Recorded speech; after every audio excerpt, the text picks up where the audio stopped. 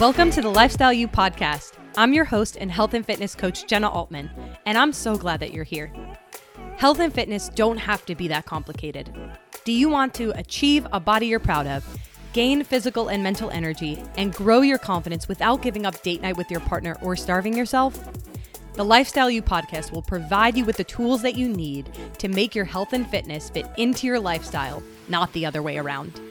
The stories, lessons, and actionable takeaways from original episodes and guest interviews on this podcast will not only allow you to break through those limiting fears and beliefs, but also find freedom and confidence in the way that you move and fuel your body so that you can live your strongest, healthiest, and happiest life.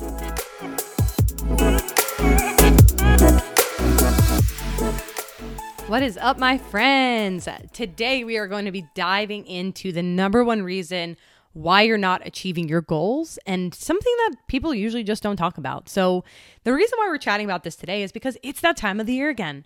Everyone is setting goals. Either it's in the gym, on the scale, at work, in our personal development journeys, whatever it looks like. Everyone is just hyper-focused on goals at this time.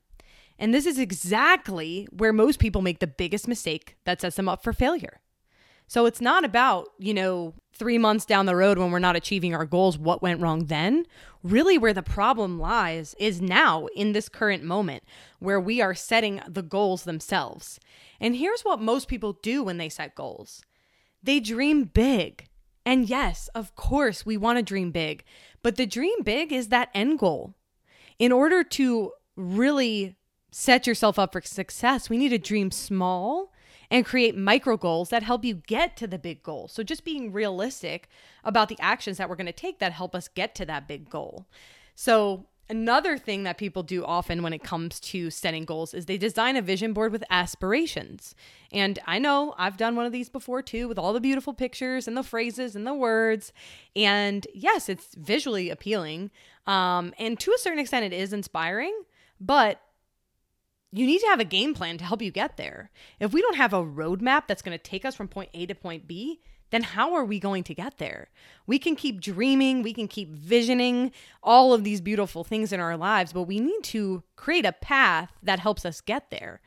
And this is one of the things that a lot of people miss when it comes to setting their own goals. Another thing that people struggle with when it comes to setting their own goals is trying to figure it out on their own. Now, I'm going to just bear with me. You're probably going to be mad at me for saying this, but you've already tried to figure it out on your own. And you've probably tried more than once. You can certainly get there. I'm not saying that you can't, but it will take you 10 times as long. This leads me to bring up why we often feel so defeated by these goals that we set for ourselves. We can never achieve them because we're not setting ourselves up for success from the beginning. So when setting goals for ourselves, it is crucial that you ask yourself this one question. How confident am I that I can achieve this goal? How confident am I that I can achieve this goal? If you're not a 9 or a 10 out of 10 on the confidence scale, then how can we go back to the drawing board and modify this goal to make it that way? So for example, if your goal is to work out 5 days a week, now, for someone like me, I'm actually already working out about 4 days a week. So for me to say 5 days a week is pretty realistic. But if you're somebody who's maybe working out once every few weeks, instead of approaching it as 5 days a week, which is really far away from where you're currently at, how about we just approach it with 2 days a week?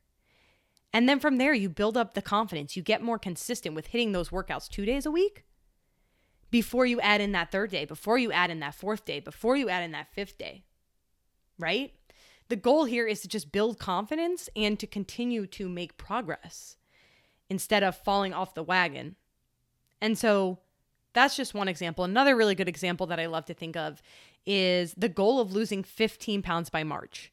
Now, this is a very tangible, specific, measurable kind of goal. The problem is that outcome is dependent on something else.